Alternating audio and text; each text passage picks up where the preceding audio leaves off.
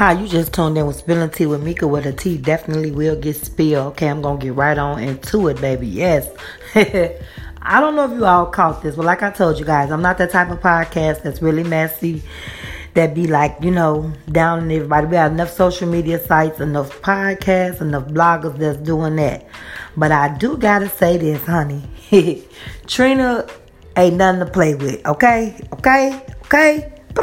Trina was like, I don't play with these little girls. If you can't hold your liquor, keep my name out your mouth, okay? Then she turned around and put up that, now. There been the places I've been. Who to spend the grants that I spend? Do about 5, 6 best friends. Now. Baby, Miss Boo Boo Kitty, honey, you got Trina in the uproar. You had social media lit, okay? And Trina said it, now. Do about 6, 7 best friends. Because I love Trina.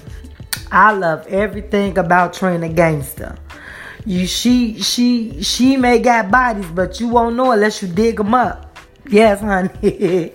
I want to have that Trina spirit, baby. You have to go dig my bodies up, baby. Because I was overwhelmed. I was like, Trina, the baddest? I didn't even know Meek Mill was her type. But I guess when you having fun and you turning up, honey, it is what it is. You just tuned in with Spilling Tea with Mika, where the tea definitely will get spilled. Give me your opinion, honey. I want the whole opinion, honey, on what y'all think of this Meek Mill and Trina situation. Was it a one night stand? Was it friends? Were we just hanging out and something just happened?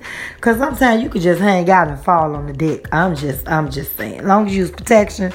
Because you know that shit out here. Let me retract that, but I'm telling the truth. Strap up, honey. Be as safe as possible in these streets. You just tuned in with Spilling Tea with Mika, where the tea definitely will get spilled. Mwah. Smooches.